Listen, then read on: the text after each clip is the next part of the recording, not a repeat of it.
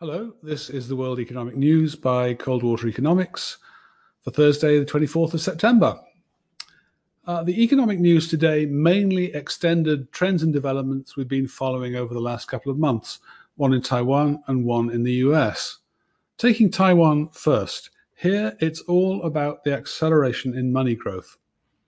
August's M2 rose 6.7% with a monthly movement 2.5 standard deviations above historic seasonal trends.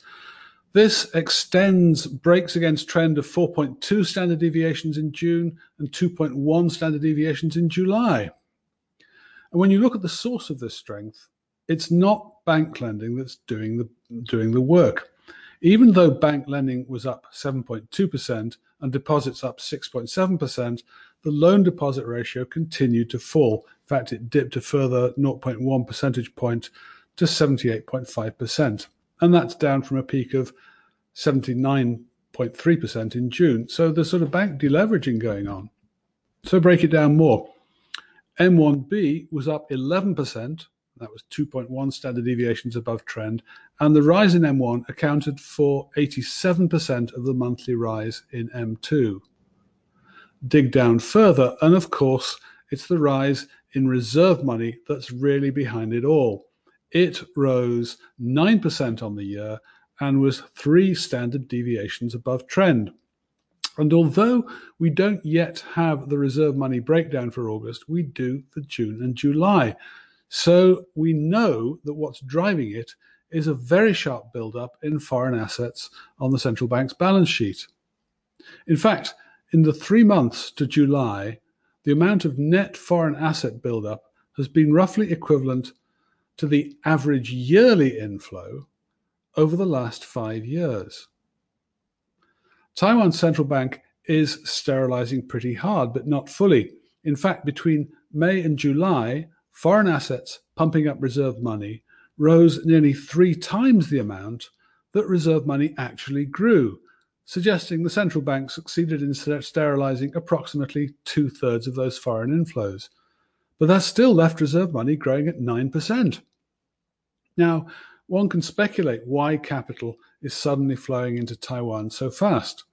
Perhaps because as the world begins to recover from COVID, every region wants Taiwan's electronics. Or maybe there's some relocation of capital from Hong Kong to Taiwan. Or maybe just renewed investment interest in Taiwan. I don't know the answer for sure, but I do know that it is happening, and it's causing quite dramatic results in money growth, even if this remains largely unreported. The second strand of the economic narrative, which got an extra kick today, was the strength of the US housing market. August's new home sales rose a further 4.8% to 1.011 million, mainly thanks to a 13.4% rise in sales in the South, which in August accounted for 63% of all sales. Now, that makes August the busiest month for new home sales since September 2006. And in addition, July's sales were revised up from 901,000 to 965,000. The other thing to notice is that although the stock of unsold new houses continues to fall, down 3.1% and down 13.2% year on year, the median sales price was still down. Actually, it was down 4.6% on the month, 4.3% on the year. And that's at a time when median prices for sales of existing homes was up 2.1% month on month and up 11.4% year on year. So what's happening is that the premium put on new houses, which has been falling continuously from a peak of 1.38 times in late 2014, has been crushed down to 1.15 times now. And that's on a 12-month basis. On that 12-month basis, we're now at the lowest premium since mid-2008. And in fact, looking at August alone, the premium has disappeared almost entirely. It's down to 1.007 times. On my records, it's only been lower once, and that's in June 2005. So the question is, are new home buyers getting a bargain, or are existing home buyers getting stiffed?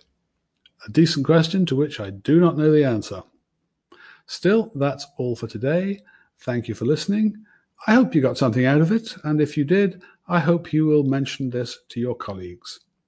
And if you'd like to know more about cold water economics, of course, please feel free to contact me, Michael Taylor, on mjtcoldwater@fastmail.com. Thank you.